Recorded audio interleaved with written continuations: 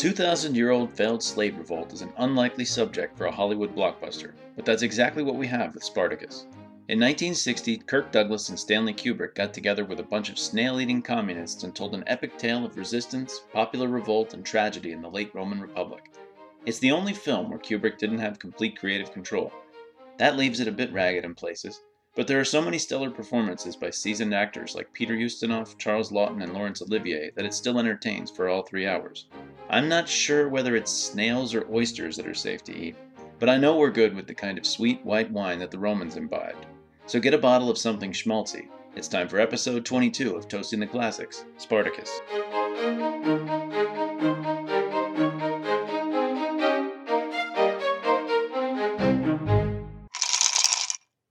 Welcome, everybody, to episode, I think it's 21. This will be 22 as 22. It's listed, yeah, because we skipped a week last week. We were supposed to do Spartacus and didn't get it in. So that's okay. Yeah. Because we're back. I'm Clint Lanier. Dave MacArthur. And we are Toasting the Classics. Toasting the Classics, the podcast where we take a classic, read it or watch it, or whatever you do to it, have a drink related to that classic, and then decide whether it's a classic. Your own home, that classic, that's your own business. That's right. We don't ask questions. As long as it's a transitive verb that you can do to the classic, then we're good. Well, today we are exploring one of Dave's choices. One of my choices, something I've never seen before. And last time I said it was about the Second Servile War. I'm sorry. I want to apologize before we get a flood of emails. It's the Third Servile War. The film. I was going to say something. Thank you for not embarrassing me and letting me look it up for myself. Right. It's the film Spartacus, Stanley Kubrick movie, 1960. Right. I've seen tons of Kubrick movies. Closely based on real life. I mean, to the T, based on real life. The more I read, I was watching it and they'd mention a character, I'd be like, wait, that guy'd been dead for like 50 years. What are they talking about? Timeline doesn't quite work. No, it doesn't work at all. Let's back up a little bit. Yeah, we'll get into some of that later on. But Dave is bleary-eyed right now, so I'm going to have to be gentle with him. Yeah. He just flew in from... Is that a reference to the hot tub scene? We'll get to that. Oysters and snails. Yeah, but oysters and snails. But where'd you? I think I like snails, but wait, which one is which? Non-metaphorically speaking. Non-metaphorically speaking. Definitely. So, where did you come in from? I just got in, if you can believe it. We were in Curacao yesterday. Curacao. Right. So we stayed in Miami Beach which last night. Which is the main ingredient in a blue Hawaiian. Just so you know. Brought home a bottle of blue Curacao. Nice. So it's very cheap there. I'm sure it is. Yeah, I don't think it's really made there, is it? Yeah. Is it really? Yeah, Blue Curacao is definitely a local product. We've had lots of cocktails with blue Curacao in it. So. And you were there how long? We were there about a week for a wedding. You live a much different life than I do. See, my family, my cousins. I'm exhausted. My cousins would be in some backwood. Yeah. Hatch. They might pay for our gas to go there. Right. Hatch, New Mexico, or something like that. Right. Which actually, has a great burgers, green That's chili there, stuff true. like that. But in any case, got to give Sparky's a shot. In any case, not going to the Caribbean or Caribbean for that matter. Caribbean, I say now, because I know a Jamaican guy lives here, and he's very pointedly was like, it's pronounced Caribbean. It has an accent. Caribbean. I was like, okay, Caribbean. I'm definitely We don't saying have an it accent. now. Well, I guess to them. We have an accent. Everybody has an accent. So real quick, you're in Curacao. Curacao, right. Curacao. The last show that you and I taped, where were you for that one? You were... Oh, I was in Phoenix. Oh, Phoenix, that's right. Right. And then the last show before that, it's been an absolutely insane. Washington, D.C. I was in Virginia. Yeah. And then before that, you just gotten back from Hawaii. Gotten back from Hawaii. Yeah, That was the trip for my family for the summer. Was Hawaii. So this is the life you guys want to lead. Okay. Oh, I don't know. Holding down the fort. He's jet setting. Yeah. He's actually wearing a white tux, which is really weird. It's a white tux. It's kind of weird to come back wearing that. I look like Tom Hanks in Big. Or Sean Connery. Yeah. Sean Connery in any of the movies where he's wearing the tuxedo. Oh, he's wearing a white tux. Yeah. Okay. Yeah. All right. So, welcome back to the show. Welcome back to the States. Right. Stateside. Is it British Virgin Islands or Netherlands Antilles? Netherlands Antilles. Oh, but weirdly enough, they still use the Dutch guilder. Interesting. Which I was like, I was expecting euros when I got there, but they have some sort of a tenuous relationship. That's even better. I think it's cool that they're using guilders. Yeah. Didn't get to see any, but Isn't know, that- your electronic transactions are denominated in guilders. Is that what they use in Princess Bride? Don't they say guilders? That's the name of the country. The It's country is florin and guilder, which yeah, are that's both true. kinds of currency. currency. Yeah, there's florins. Florin, right, And then so- yeah, interesting. That's Never for thought of that. switches. So did you have to use a passport? Just out of curiosity. I did. Okay. I did have to use All a right. passport. All this COVID, bureaucracy and stuff Yeah. like that. It was a nightmare. We missed our flight because of the bureaucracy. Yeah. And we actually had to get flights. We had to pay for flights, even though the cousin had bought us Oh my! flights. She wouldn't. They she also- wouldn't spring for. Karina had to go cheapskate. last minute, ended up in Philadelphia. Okay. So she joined us in Dallas, had a ticket from El Paso all the way, right? So because she joined us in Dallas, they canceled her entire ticket Oh my gosh! because she didn't show up for the El Paso leg. I told them what was going on. They Yeah. just canceled it out. Oh my gosh! Then they also changed our flight back to Aruba. They're like, you wouldn't mind flying back from Aruba? I'm like, yes, I would because I'm not in Because I'm Aruba. not in It's like Aruba, a whole yeah. other island. Yeah, I right, had yeah. no idea how to get. Crap- but the crap resort, show but right now. when we got there, it was very nice. Yeah. Did a lot of snorkeling and things Cool. like that, and that was very pleasant. Cool. So. I was here. Yeah. Yeah. So you just went to Disney World. Yeah. I'm sure you feel relaxed and like you've been on a big Lord vacation for God. having gone to Disney World. I've never stood Plus, in line. it's cheap. I've never it's stood so in line. cheap. Yes. It's so enjoyable It for is. adults. No, food is nothing there. What a wonderful trip for a grown man water, to go on. They give away water. Oh, do bottles they? of water. Do they Yeah, actually give away water? Yeah, for $5 each. They Oh, give yeah, away right, bottles of water. right. We could have had, actually, if we'd carried a cistern with us, we could have had all the water we wanted. It but, rained. Yeah, a lot. Yeah. Speaking of which, I just flew over a Category 4 hurricane today. You did. Going from Miami to Dallas. Man, I noticed they were going by like Little Rock, so I think we actually did fly farther north than we over it, otherwise yeah. would have. But Well, hearts go out to everybody in the coast right now. yeah, the Gulf Coast. this is the anniversary today. August Yeah, isn't that 29th is the crazy? anniversary of Absolutely Katrina, which is crazy. definitely a day burned into my memory. 'cause Yeah. I was there at the time. Right. So, well, actually, we got out of town. We evacuated, but I was living in New Orleans when that happened. And so I'm keeping an eye on what's going to happen with the storm because it's not the storm, although this storm is actually worse. Yeah, that's this what is I've a heard. Cat 4 Yeah. as it hits the city from what they're Katrina saying. was 3? Katrina was a 1 by the time No. it hit land. Was by it the really? time it actually hit the But city. it's just that the So the city levees was not failed, damaged huh? terribly badly. I had friends that actually stayed in the Superdome. Woke up in the morning at 6 a.m. and asked the guards, they're like, hey, storm's cleared, can we go? And they were like, yeah, I guess so. If you have a car, sure. They let them drive out of the city, and the levee broke like 30 minutes later. Jeez. And that's when Everything. the fit hit the shan. This is a tangent. We'll save this for the is bar. a tangent. This sometime. is not about the Let's talk about Second Servile War, Third Servile let's talk War. about We don't know anything shirtless, about the shirtless first one. men. Yeah, Very well built Do you shirtless like movies men. about gladiators? Clint? That's right. Yeah. So Did you ever wonder where that line came from, by the way, from Airplane? is it related to something else? You mean just talking about? Just talking about this. In general, did yeah, you, right, did you ever right. wonder? You know what's funny is I'd never seen Clueless. Okay. And I watched it last week, a week and a half ago. Right. And she's like hanging out with the guy, and he Yeah. brings over Spartacus with Tony Curtis and stuff. And I was like, oh, weird. I totally understand what they're talking about. Right That's now, funny. yeah, that scene wasn't in the original release in 1960, though, No, was it? no, Right. it wasn't. No. So And it was so much not in the release Right. that it had to be like redubbed. yes, yeah. And- Tony Curtis redubbed it, And Laurence Olivier's dead. and you know who redubbed it? I do. Who? Anthony Hopkins. Anthony Hopkins. Sir Anthony Sir Anthony Hopkins, yeah. because he does a great Sir Laurence Olivier. Right. Yeah. Apparently, he was in the theater with him and did a great impression. Yeah. So I felt like I could hear it. Could you? I was kind of like listening for it, and I was thinking, am I hearing Anthony Hopkins' voice right now? Probably. It feels like I am, but I'm I probably totally missed it because psychosomatic, I didn't read that detail in afterwards. Yeah. I try not to Yeah. read all that stuff until afterwards because it gives me a different perspective. It that way. totally does. I read.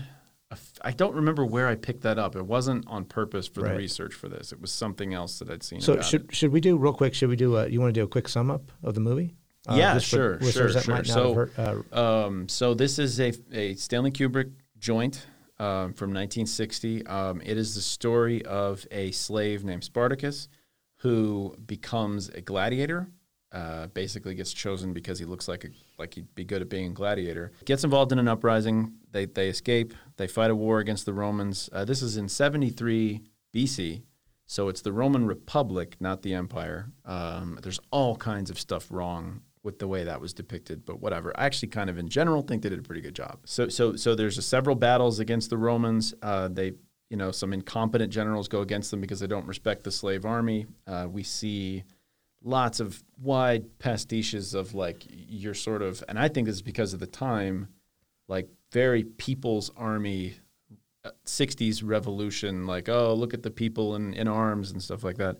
And then it all goes south for Spartacus. They are betrayed by the pirates that are supposed to rescue them with a fleet. Who saw that coming? Gave a whole bunch of treasure to pirates. Pirates are usually very upstanding people. You would think so. I mean, if you can't trust a pirate, who you can trust, especially a Cilician pirate, a Cilician pirate wearing eyeliner.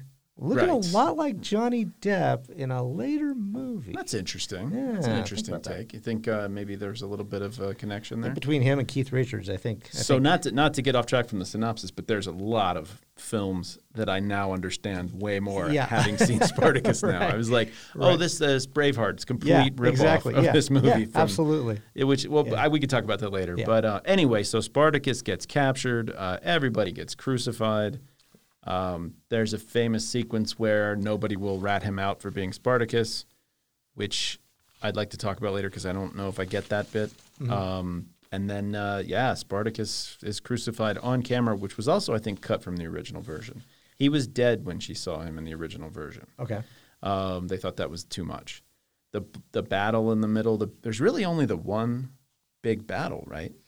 Yeah, that you see. I mean, there's really the other things kind of off screen. There's some. Well, I mean, so the one scene where the one where they sneak into the two Roman legions or from Rome, the garrison from Rome, Glaubus or Glauculus or whatever. When they defeat him, he forgets to set up a stockade around his camp, which is a big no-no. All they really show is them actually in the camp. Right. Everything's already on fire. He's captured. So really, the only big battle is the one where Crassus shows up and gets all the Roman armies together, which is accurate. Yes, Crassus is the guy who defeated Spartacus, and it was a big deal. It actually ended up being how he became famous, how he ended up in the triumvirate with Caesar and oh my goodness, Pompey. Mm-hmm. Pompey, That's the synopsis essentially. Okay. It's the history. There's lots of quibbles and details. Okay. Which are the best thing about the movie and the least historically accurate part of the movie. Is there's a lot of things. Well, do we want to focus on the historic, the real historic stuff, or because the movie itself is a historic kind of thing, supposedly? But there's a really big detail is that Gracchus is a big character, and Gracchus was murdered in I think 121 BC, the younger of the two Gracchi brothers, and he seems to be the character. Yeah. He seems to be the leader of the populares. He's the guy who's like in favor of giving land to the peasants and things like that. But he's kind of an interesting, just rewritten character. I really like that actor, Charles Lawton. Yeah, I thought he was great as Gracchus. I don't actually think Kirk Douglas sets the world on fire in this movie. No, the critics didn't like him. No, but Laurence Olivier as Crassus is awesome. Charles Lawton is great. The guy who plays Caesar is pretty good. He doesn't do a whole lot, but he's just like, he looks the part, I think, really well. Looks like somebody's going off to go conquer Gaul. He didn't really do anything after this movie, though. I looked him think up. So. And I've never really seen him. Peter Ustinov. Peter Ustinov is great. Yeah, that's right. He won the Academy Award. He's my other favorite guy. Did he win Best Actor? Best Supporting. Yeah, Best Supporting Actor. Right. He was fantastic. Yeah, totally. And there's that one line. There's a line at the very beginning where they're in the rock quarry, and he's looking for new slaves to buy to become gladiators. And he has his carrier, and his carrier's got like an umbrella. Yeah, the sun's over there. Yeah, he says, "Oh, well, the sun is over there. It works when it's some little stupid throwaway line." Yeah, he's good. He's good. I liked him a lot. I liked him a lot. I think the casting was generally good. I didn't expect a member of KISS to be in it. Gene Simmons playing the love interest. That was a little joke. God.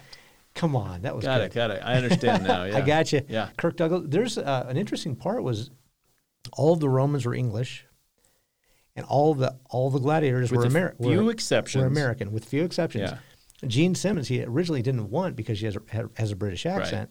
Right. Yeah. He wanted an American actress because the good guys are supposed to be American. Which is the thing they used in Star Wars too. Right. All the rebels are American. So they got rid of that later on in the series, but in the original films they do the same thing because it makes them seem bad if they're British. Well, British it's just okay, whatever. Accent, right? Except for Darth Vader. Yeah, so that's the movie directed, as I said, by Stanley Kubrick, which might be really shocking to a lot of people that he would. His early stuff is pretty different, right? I mean, I've never seen Paths of Glory, which now that I've seen Spartacus, I think I might have seen just about everything except Paths of Glory and Eyes Wide Shut. Somehow never saw that. I've never seen that either. But this one does not have, at least to my untrained eye, the stamp. Well, apparently this is the only movie he never had full control over. Right. And exactly. that I think that shows to me. Bugged the heck out of him. Like he didn't have control of casting. Mm-hmm. He was brought on after the fact. There was another producer or director rather that was fired. I can't remember his name, but yeah. But he had directed another Kirk. He did. Douglas and then film. Kirk Douglas felt so bad about firing the guy from this that he brought him back to do another picture with him later. I think it was the Van Gogh movie. Is that what it was? A Lust for Life or something like that? Could be. That vaguely sounds correct. I think he did something like that. And then he was like the director for a week, and Douglas was like, "No, you're gone." Brought in Kubrick because he did the other movie with Kubrick. Right. Kubrick wanted more control. Douglas was the executive producer, so he's like, "No." Mm-hmm. He had say on pretty much everything. Douglas did, casting and so forth, which is quite a bit. 1960. Yeah. He'd done quite a few movies, but he was a big actor. He had a lot of juice. He was in a whole bunch of those Disney adventure movies and stuff like that. He was. Can't think of what else though. He was in like the Vikings. Oh, he was 10,000 Leagues Under the Sea. 20,000 Leagues Under the Sea is the one I was thinking of. Yeah, 10,000 Leagues. That's all right. You don't have to go the whole way. I don't even know. You know what I realized when I was an adult about that? I was like, the sea's not that deep. Yeah, I know. Yeah, I was like, they're driving that far into that. Yeah, right. That just completely threw me off. Could never figure that. I was like, did people not know how deep the ocean was back then? Like, is that the problem? But there's so much to the making. I mean, there's so many backstories and inside stories. The fact that this basically broke the blacklist in Hollywood, the McCarthy era communist blacklist. Trumbo, is that the guy's name? No. Trumbo. The writer originally was not going to be given credit. He was going to use a pseudonym or a pen name that he'd used before because he refused to give up refused to give up communists or whatever during the McCarthy trial. So they blacklisted him as a communist. So he kind of had to go incognito when he wrote. But Kirk Douglas said, no, let's give him credit. Gave him credit. And then between that and then JFK going to see the movie, broke the blacklist. It's like no more blacklist anymore. So that's pretty cool. Yeah, I saw it. Went to go see it at DC. Yeah, that's right. I read it and it was like, it said President Kennedy went to see it. Right. I was like, wait, he wouldn't have been president in 1960. He was elected. Yeah. And they said no. It was February 1961 by the time he went to go see it, and that's just such a big difference with the way movies are done today. Yeah. Is that they put them out. And they were out for months and months. No, and yeah, they were just rake in money. They were out forever. Like they would, have a theater, but they would contract a theater. Right. Like basically buy out a theater, put our movie in it for a year. Well, now people they're doing that again. Disney's doing that now with their Marvel pictures and stuff. They literally will threaten not to let the movie theater run a movie if they don't put it on for a certain number of weeks on a certain number of screens. Yeah, it's a little bit back to the old days where there's like one big tentpole movie. I don't mind that so much. I mean, I don't have the biggest home system or anything, but it's good enough for a lot of the crud that you see in the theaters. Yeah, that's true. And I'd rather reserve the theater for like a really big thing, like an epic thing. That's true.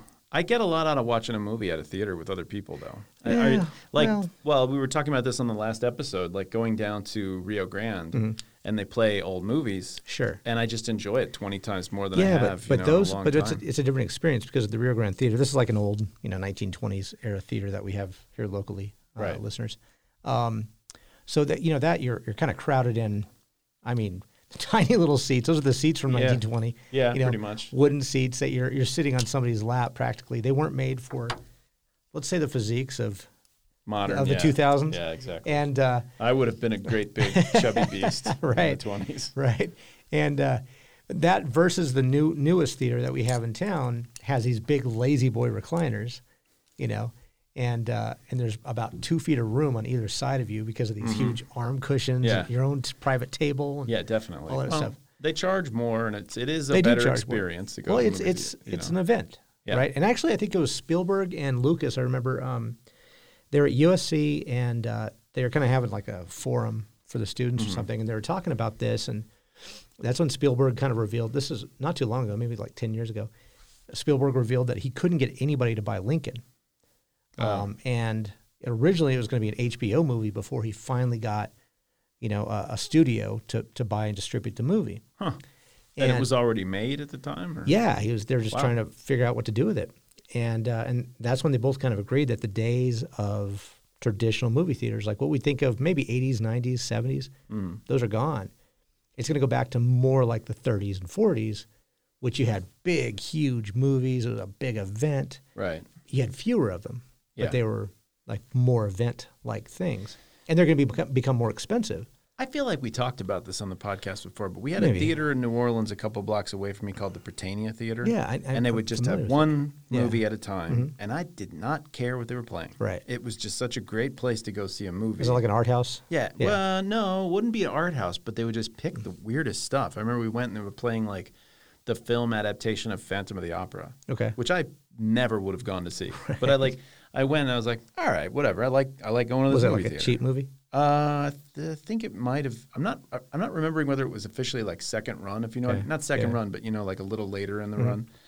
But I don't think so. I think they would just pick one random movie and play it. I saw National Treasure there. Again, not something I would have seen in the movie theater otherwise, but it was just so nice. There's a balcony and like the curtains open. It's just an old timey theater. I just am a sucker for that. Like, what's cool is a lot of those theaters. Like I remember seeing Rear Window. Mm-hmm.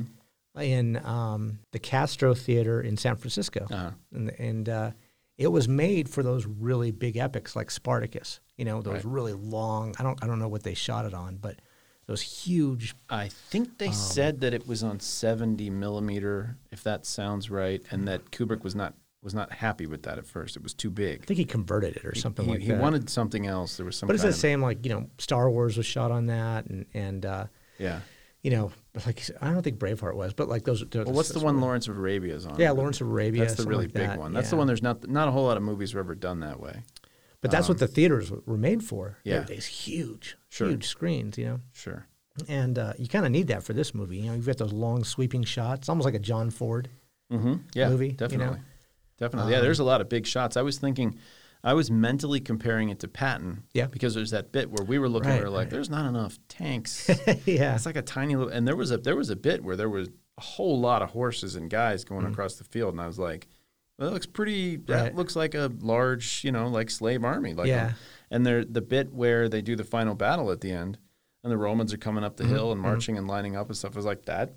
I mean, I have never actually participated in an ancient battle, but that looks right to me. That's not throwing me off. It looks like hundreds and hundreds of men. I'm kind of like casually counting like how many legions it looks like there are, and it looks like several legions worth of men. I'm like, okay, I can dig that. I like the formations that they're doing. Yeah, cool. Yeah, it's very stuff. cool. It's very cool. Apparently, that was all real. I mean, those are like real formations. Yeah, they got Spanish soldiers who trained and marched in formation and stuff. I don't know whether they would have been accurate, obviously, to Romans of that time.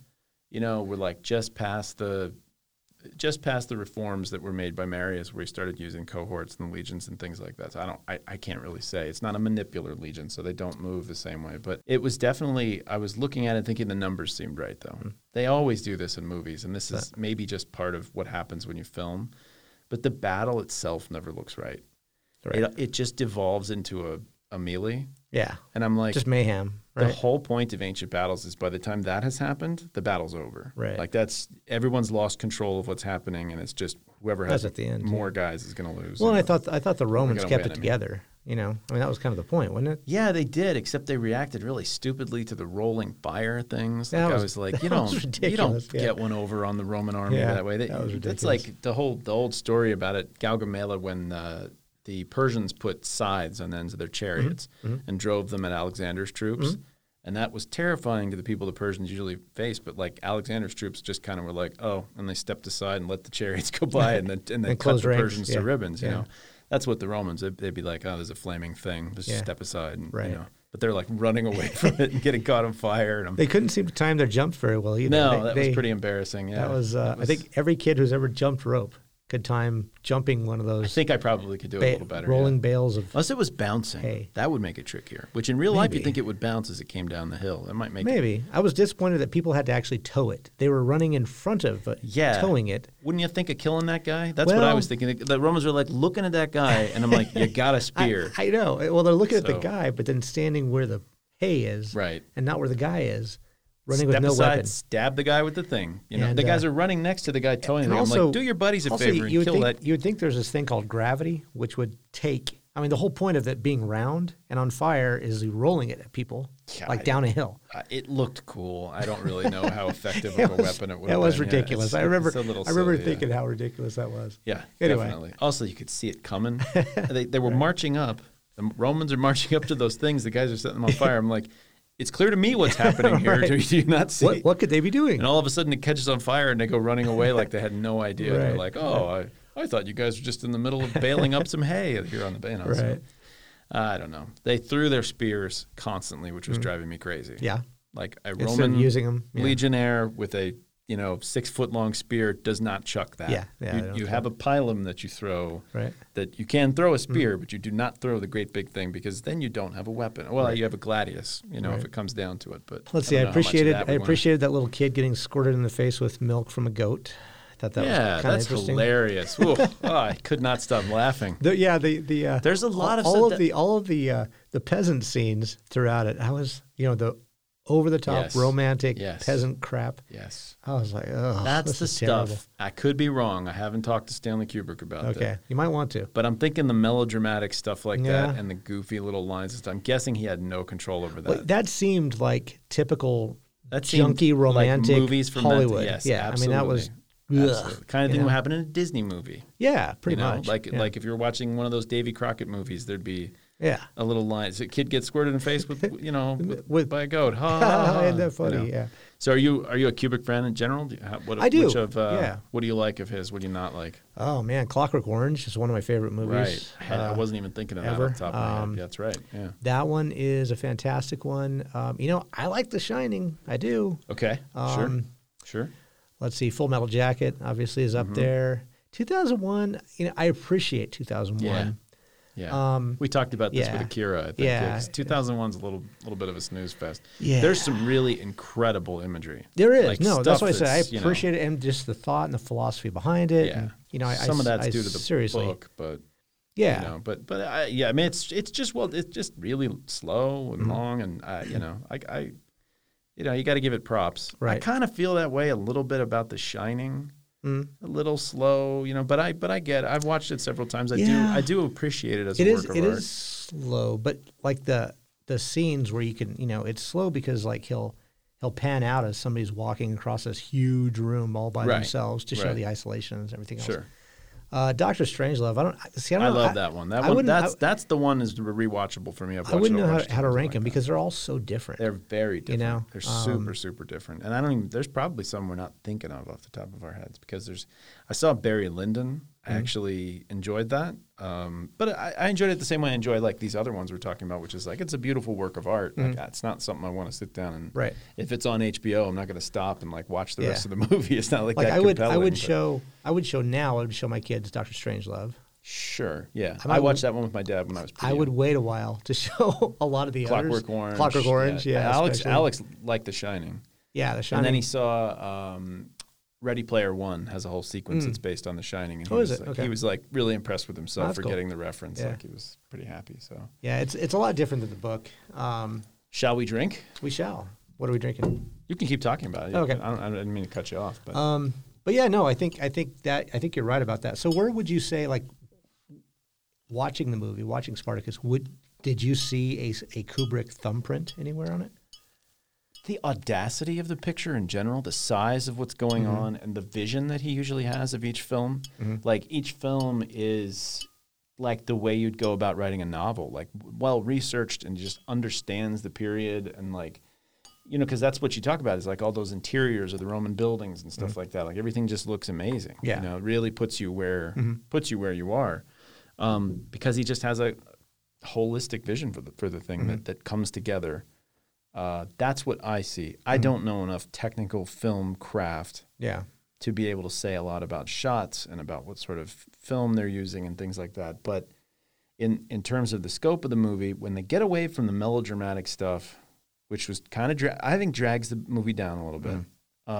There's just a vision to it that's really good. Makes it longer too. 3.5 hours. They could have cut out. Peter Ustinov's like wit, the banter. It reminds me of Dr. Strangelove, especially. Right. It has that sort of. Gracchus too. Yeah. You know, his dialogue Absolutely. was fantastic. You know, Yeah. and I think I understand the historical part, Mm-hmm. the problem that it's problematic, but they needed somebody that represented a republic, and it was a republic versus empire and dictatorship and stuff. And so yeah, it's a little too, I guess, early for Cicero. Cicero could have filled the role. Yeah. Although, no, that's the problem. Cicero's the other side. That's right, Cicero's the yeah. optimates, right? So that wouldn't make sense. So they needed somebody that. So I get that it. would- yeah. It was a good character to have in And there. I think there was a lot of symbolism for what was going on at the time. I mean, the guy who wrote the book, Howard Fast. So Howard Fast Okay. wrote this book, I think, in prison, and I think he was one of the ones that was caught up in McCarthyism, and he was imprisoned for not naming names or whatever like that. Mm-hmm. Do you really see those themes in the movie? I'm trying to remember. Well, I think it was Like freedom of speech and yeah. I mean, it was the people uprising, rising up against what they saw as a oppressive government or oppressive regime, right? I mean, I Kept don't him think it's deniable. I mean, with slavery on that kind of scale, I don't think there's any denying that. Symbolically kept him in bondage, I think, and used him. And I think Yeah. matter of fact, John Wayne boycotted the movie, called it un-American, called it communist. Just because Trumbo was involved? Communist propaganda. No, I think the symbolism. Okay, so there's definitely an element of communist propaganda. The People's Army and stuff Right. like that is like 100% out of like Castro's book and Che Guevara and all those people like that. Right. But at that time, that probably seemed a lot more innocent, right? 1960, it's before Vietnam really kicks off. Well, I think he wrote in the 50s though, and Yeah. no, but I mean this is like right in the middle of McCarthyism. I mean this is written as a No, I mean we're not response to that. getting ourselves quite so involved in these people's wars at the time. Yeah. It's not quite so. Like, No. it doesn't look quite as charming. But by 1970, you know. no, like- but there was definitely a Red Scare. This is during the Yeah. Red Scare. Yeah, right. definitely, And so people kind of like now we see we've talked about this before. You see people see racism and everything. Back then they saw communism and everything, and it was the same response. It's like go censor it, and Right. so that's what they did. Yeah, it's funny because I was thinking about how guys like Trumbo and anybody who was involved with the blacklist and stuff like that are considered, I would think, by people on the left to be like heroes. Yes. And I kind of respect that. Like Yeah. I'm like, yeah, they were denied the right to freedom of conscience. They weren't allowed to write things. I don't agree with necessarily all the content of what they were writing, obviously. Sure. But I would have supported their right to do it. And then I'm like, but then you're turning around and doing that to people that disagree with you and using prior restraint on their speech. Right. And how do you not see that that's a flip side of it? Or do you just care that it's your team? I think You don't have any principles. Kind of You're seems just like what it comes down to. It kind of seems to me like it's just if it's my team, then I'm Yeah, going to, I don't care. If it's your team that's saying things, I'm going to Yeah. make it illegal and I'm going to take your job Right. away. And Right. there's nothing wrong with that. But if it's Yeah. Trumbo, who's a communist, Right. then he's a terrible put upon hero. Right. Exactly. And I'm like, I kind of think you need to pick a principle there that you're Right. going to go by. So that was kind Pick a of principle, not a team, right? exactly. Yeah, I mean, I couldn't care less about these teams. I was thinking about how annoyed I am with Biden. Well, and you're right with because Afghanistan right so now. here's like John Wayne saying that movie is un-American. We need to censor it, right, which is un-American, exactly, right? And exactly. they shouldn't be allowed to write this stuff because it's un-American. But let's not let them write it, which is un-American, right? It's like this terrible circular logic that kind of goes nowhere. Absolutely. Absolutely. Yeah, you kind of have to figure that what's good for the goose is good for the gander. Absolutely. If you're going to protect people's right to speak, you need to protect people's right to speak. I mean, obviously there are exceptions. I'm not I've had so many conversations with friends about free speech recently. I don't believe in absolute right to freedom of speech, but I'm kind of where Oliver Wendell Holmes and people like that are like, it has to be super, super dangerous what you're saying, like literally leading people to kill somebody or something. You don't have the right while someone's holding a gun to someone else's head to say, shoot that guy. That's not free speech. That's a command to kill. It's different. And there's a line that's difficult to figure out, but it's, as I recall, it's about prior restraint. It's about saying certain subjects are against the law to talk about. I do not believe in that. I cannot think of an exception. Yeah. That somebody should not be allowed to say. I mean, like, for instance, in Europe, it's illegal to deny that the Holocaust happened. Right. I think you're a flaming a-hole if you say that. Yes. But you should be able to say Right. dumb things. You know, it's just I don't really see why. Well, it's a more present danger in Europe, but what's interesting is right now the current context in which we're talking about, and we're not really talking about it, but we are talking about it. Sort of. Is things like censorship from these private companies like YouTube and Facebook and Twitter. Right. And we say, well, some people justify it by saying, well, they're private companies, so they have a right to do that on their platforms or whatever. However, these theaters were private companies. That's exactly right. And exactly right. These studios. It's actually really good. These studios were private companies. It's a really good model. Yeah, so exactly. I was thinking the exact same thing. Yeah, the studio is a private yeah. company, and they're denying someone's right to work. They're not killing anyone. They're just saying you can't work for us if you say these kinds of things. And theaters wouldn't show the movies. And I kind of think that behavior is legal on part of the studios. But it's not. It's still not right, though. It's not right. It's bad behavior, but it's not illegal. I don't know. Yeah. I don't know. But anyway, let's have a drink. This isn't the because platform it's getting for that. too serious. This is what happens when you don't drink on this podcast. Right. Wine over ice. We're doing wine over ice because there's no choice. I got home. I got turned off of I-10 and had to drive up through Anthony and Mesquite. And it took me like 45 minutes to get there. And when I got home, this just wasn't chilled. So that's what we've got. We got unchilled wine. In the words we're going full Karen, and we're drinking wine with ice. How do you say it? What did Spartacus say? What's the best wine in the world? The one that you have at home. The one that you have at home. That's right. Well, unfortunately, in this case, it wasn't at home in my fridge, so it's not that good. But anyway, it's nothing special. It's just a bottle of Moscato. I figured we're looking for something sweet and white. And I don't know. I didn't get a chance to check the ABV on this. Well, we did the resin wine already. So we did the resin wine, which is a little more legitimately Greek. And I think most Roman wine would have been essentially Greek. But cheers. Cheers. That was terrible. We should have learned a Roman cheers. Because this is pure Rome. Marcus Aurelius was writing in Greek, doing Greek philosophy, although the Stoicism, I guess. But anyway, there was definitely a little more hybrid Roman Greek there. Yeah. This is all Roman. So, well, he wanted to be Greek. I mean, it was I think so. I was going to say, I didn't want to throw him under the bus, but I think he would have rather been Greek than Roman. Spartacus and all the characters in this, especially in Republican Rome, I think they're real Romans. I think the Republican Romans are the real Romans. I think when the empire comes, I think it gets depressing. I mean, honestly, that's something that I've always been fascinated with ancient Rome, sort of like thought it was super cool when I was a kid and stuff like that.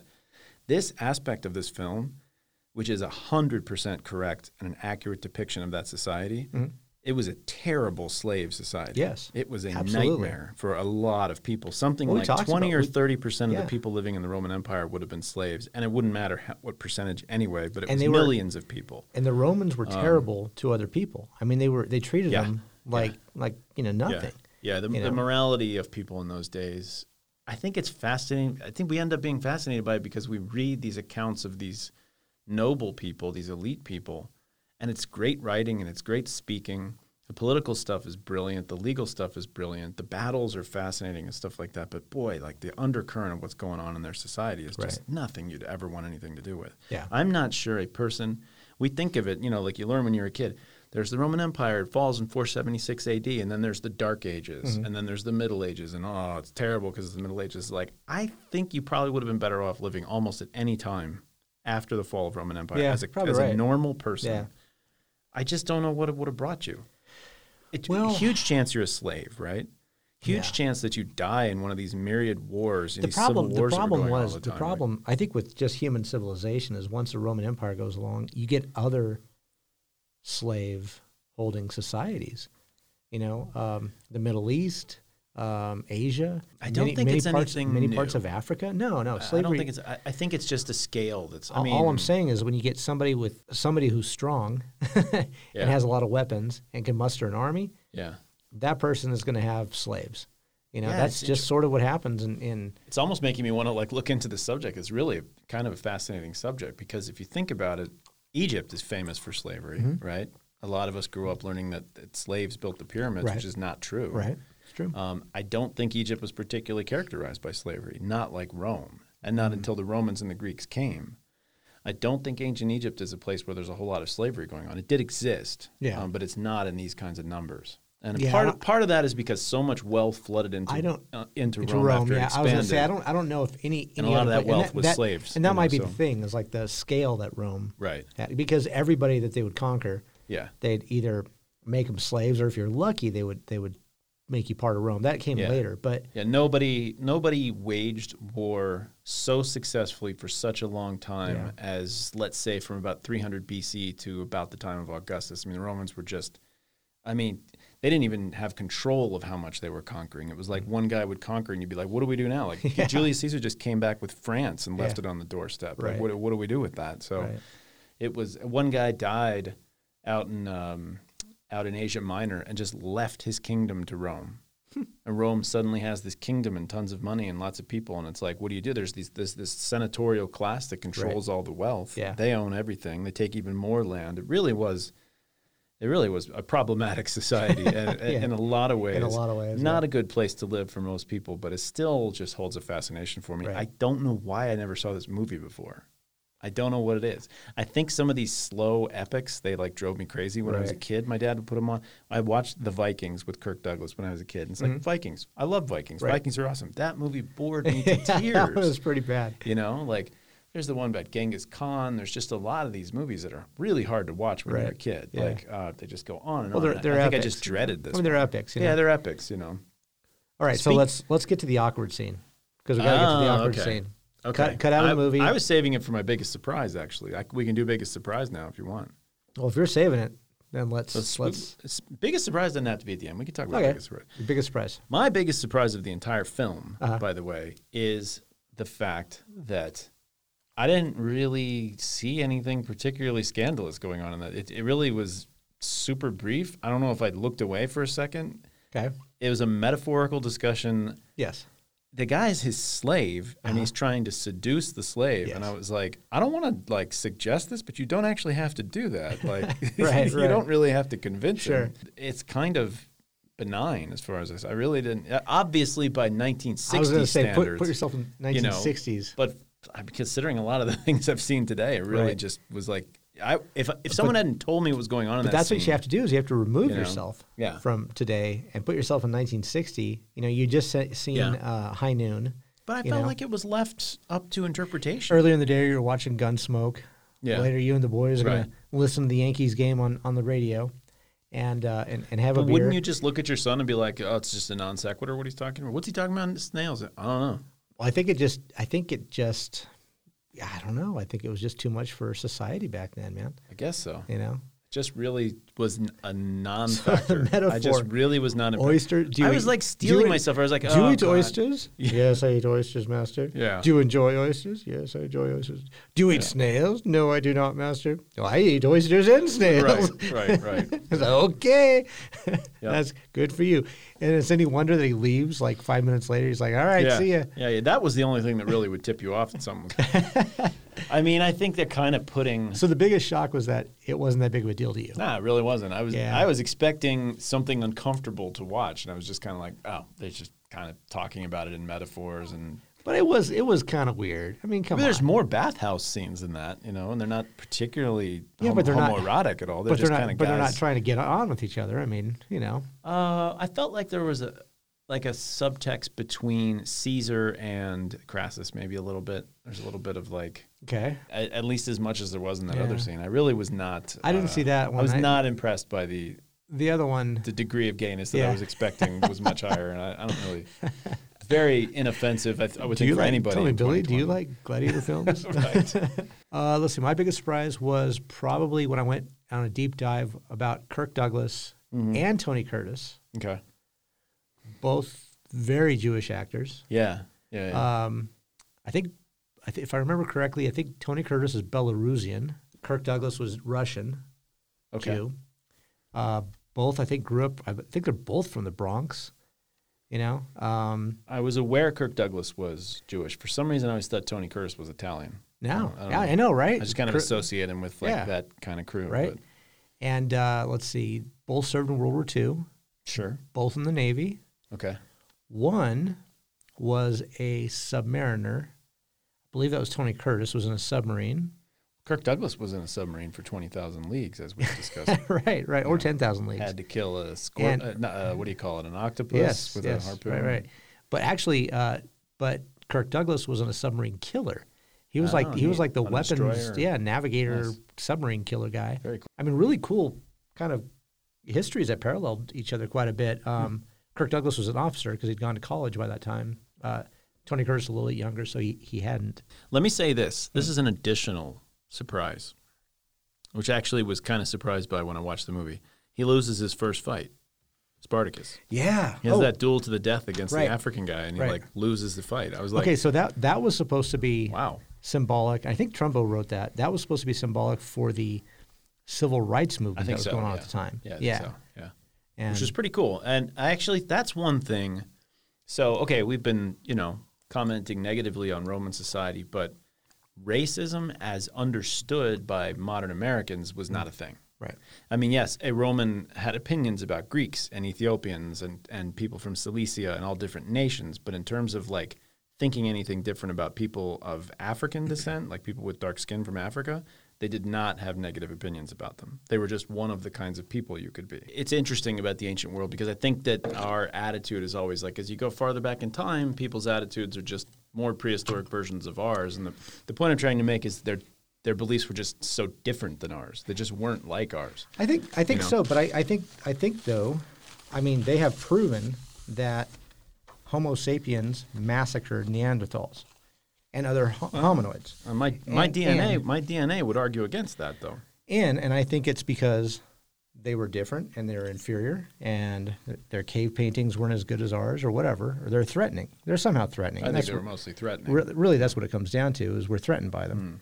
So where were we? We were talking about. Okay, so my shock, my biggest shock was Kirk Douglas, Tony Curtis, Parallel Lives. Okay. Yeah, that's interesting. And it was nothing like, there are a lot of actors and actresses, well, actors especially, in that age that were Jewish, that you had no idea they were Jewish because they changed their names. Sure.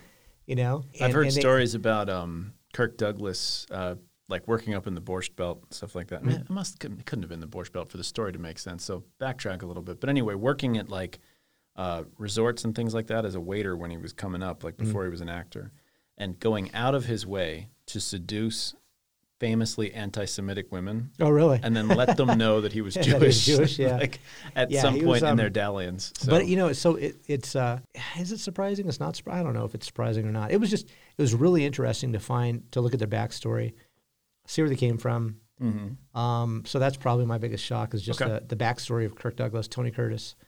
The oysters and snails, not so much of a shock to me. Yeah, that was pretty much what you expected. Yeah, well, it was. Well, I had seen Clueless, obviously. So I mentioned this before, but it really struck me how much like Braveheart this movie was. Like I saw Braveheart a long time ago. It's funny how parallel it is, and the weird thing is that the story of William Wallace is pretty accurately depicted in the movie. Mm-hmm. It's not. It does the thread of what happened in his life, but it's the same as what happens to Spartacus. It's like he ends up sort of accidentally in charge of an army and like wins some battles and then loses and is like tortured to death in front of everybody. It's like the same thing happens.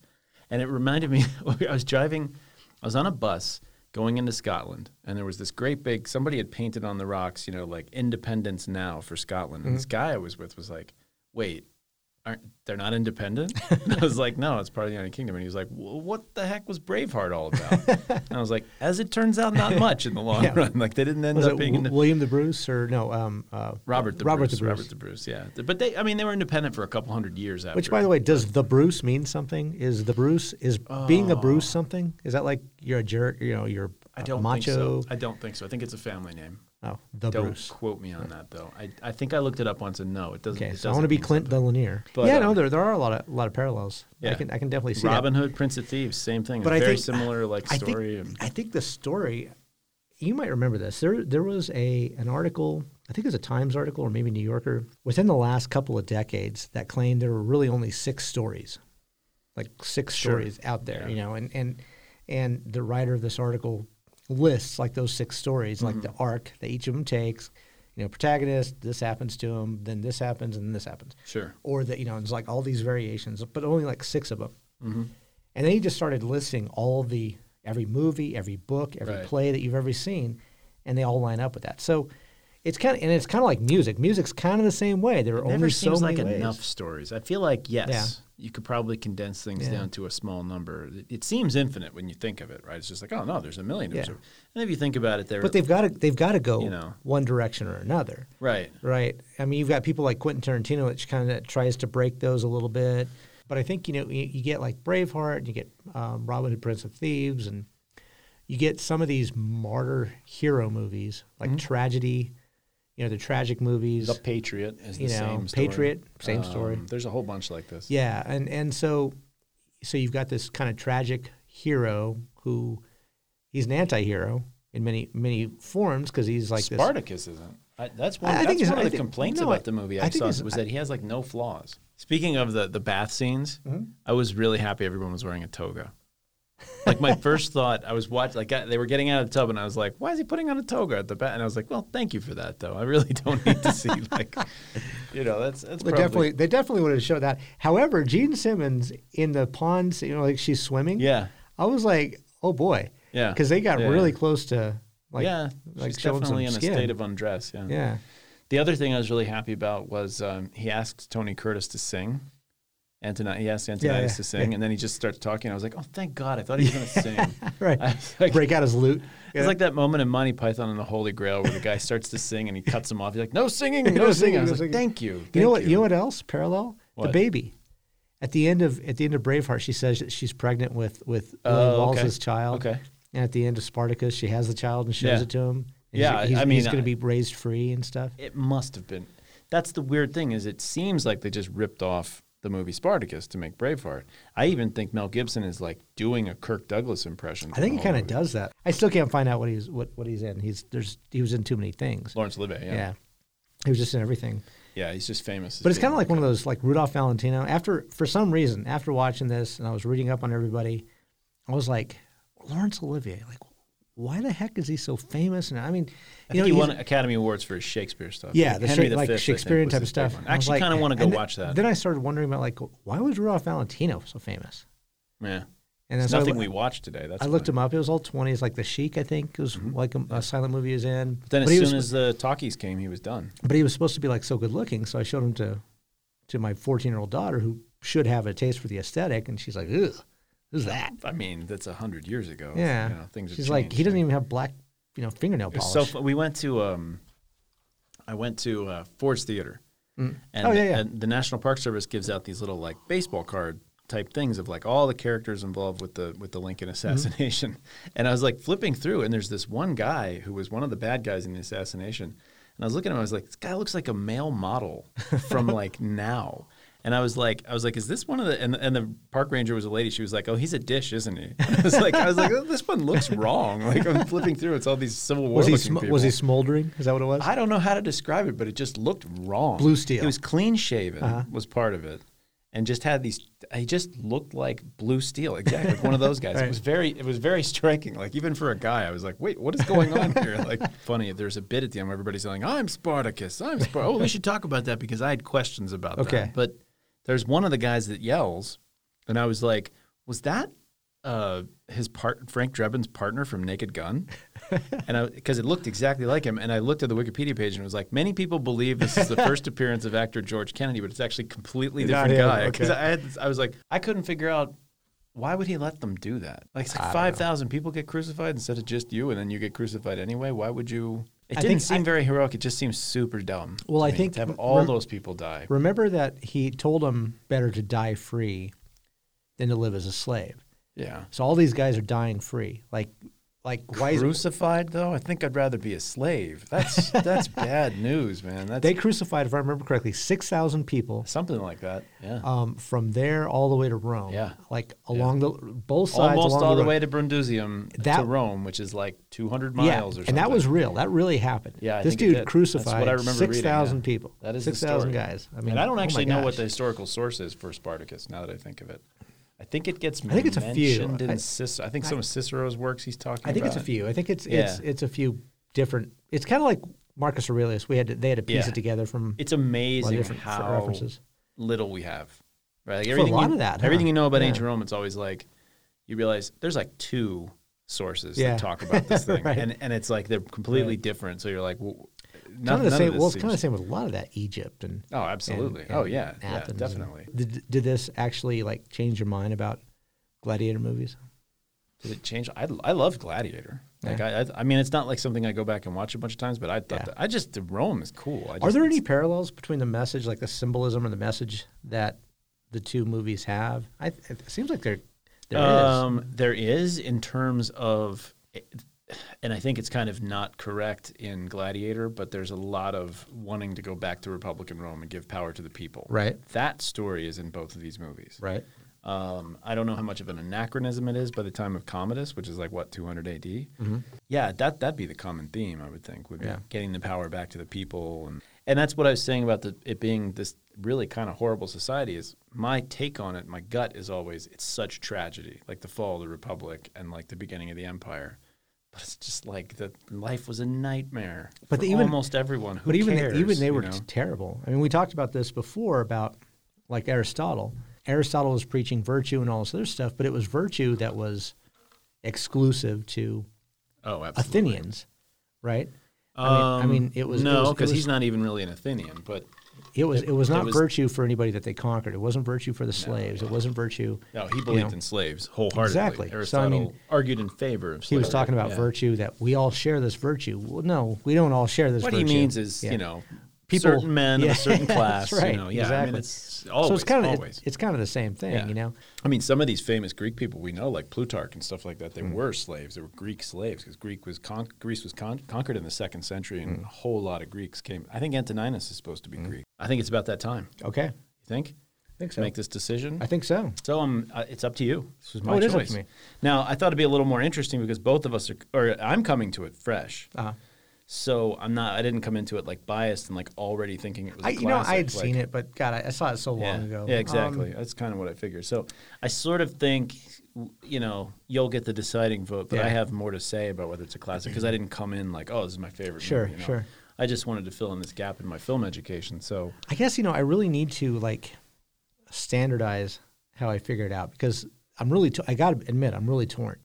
This didn't win an Academy Award for Best Picture or anything that year. I can't remember what did. Do you know this is the only film where one of the actors in a Kubrick movie won a Best Actor? Or it was Best Supporting. Best Supporting. Yeah, that's but interesting. It's the only time it's the only one, all those films. Vincent D'Onofrio didn't win Best Supporting Full Metal Jacket. For Full Metal Jacket. Yeah, that's right. How does that not happen? And 5 years later in his career, he would have won. But what's his name in Clockwork Orange? Yeah, right. Malcolm McDowell. Malcolm McDowell, yeah. Absolutely. Yeah, you could see why it would have been kind of scandalous. I don't know what they were up against also, but yeah, I don't know either. Who was as good a performer that year as Malcolm McDowell was in that movie? Maybe somebody.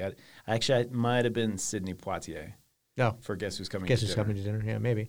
Or maybe it was even Spencer Tracy for Guess Who's Coming. I think a whole bunch of people got nominated because that's pretty good. So, I mean, you got that. Warren Beatty for Bonnie and Clyde. That actually was a big year. I think it's 67, if I remember right. Well, 60, though.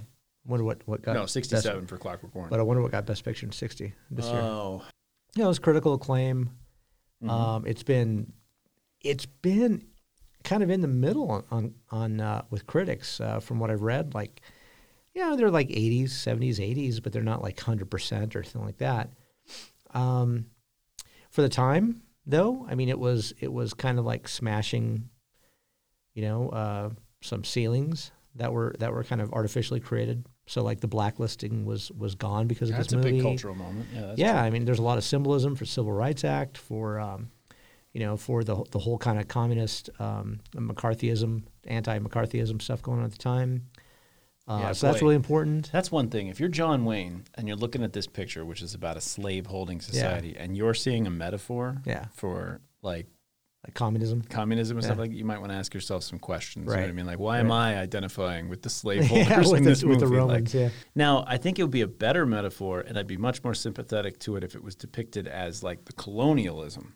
The way in 1960 you got almost none of these countries that became independent during the 60s were independent yet at the time of 1960. These independence struggles against colonialism would have been happening at that time. Yeah, well, no, Franco. In terms of communism within the United States, I think it's a pretty ridiculous metaphor. Yeah. Nobody in the United States French is downtrodden. Indochina at the time was exploding. I think that's how 50s. We got so screwed up in Vietnam is because we ended up on the side of the colonialists. Right. We had no business there. We didn't want to be colonialists, but that's how they saw us. Yeah, which is pretty understandable, frankly. True. But that's a better metaphor. Yeah. And if you're on that side and you're John Wayne, you should ask yourself some questions. So. Like you said, I mean, we always look at what's its legacy, right? Right. And look at all the movies that this thing influenced. Right. We talk about Clueless, but we also talk about Braveheart, right? Mm-hmm. We talk about Airplane. Right. You know? Right. But we could also talk about Robin Hood, Prince of Thieves. I mean, there's all these things that somehow can trace their roots back, or at least one, nod or reference back to Spartacus, right? Mm-hmm. Laurence Olivier, Kirk Douglas, Tony Curtin, Stanley Kubrick, all this stuff. So, and I'm on the fence, but I'll say, yeah, it's a classic. I'm going to toast this classic. Okay. I'm on the fence as well. Yeah. The melodramatic stuff, that there's almost a lot of impressive spectacle going on. Almost ruins it. The melodramatic stuff. It really drags it down. But you know what actually does really make up for it, though? I think the stuff with Gracchus, the politics of Rome. Yeah. And not even just and those British guys just chewing up the scenery. But the dialogue. Yeah, they're the great. dialogue, it was fantastic. Yeah. So yeah, I'm gonna toast it. All right. Let's do it. Let's toast this classic. Hold it at the stem so we can get a sound. All right. Get some more resonance. Cheers. There we go. Not bad. Well, thank you so much for joining us. We have toasted this classic. I'd like the heirs of Stanley Kubrick to know that this movie has survived the gauntlet that is toasting the classic. It's a signed, sealed, and delivered. You can go out and watch it yourself and take our word for it. Next on Toasting the Classics, we are going to examine the Beatles. Ah, okay. And we are going to look at their seminal hit.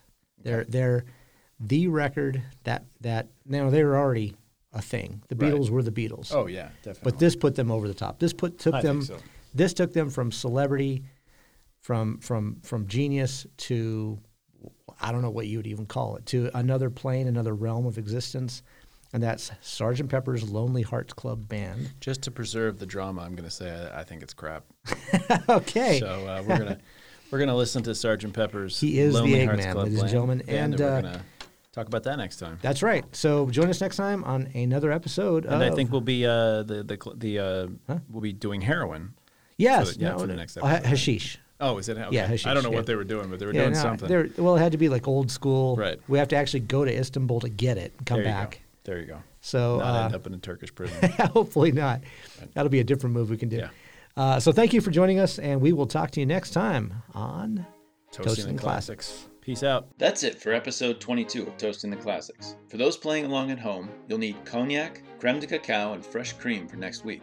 We'll be drinking Brandy Alexander's while talking about the 1967 Beatles album Sgt. Pepper's Lonely Hearts Club Band. If you'd like to get in touch, please send us an email at toastingtheclassics@gmail.com. Send us show ideas, comments, complaints, and let us know whether you like movies about gladiators. Check out my blog at theattractivenuisance.com and follow us on Twitter at @ractivenuisance. Our music was written by Michelle MacArthur. See you next time on Toasting the Classics.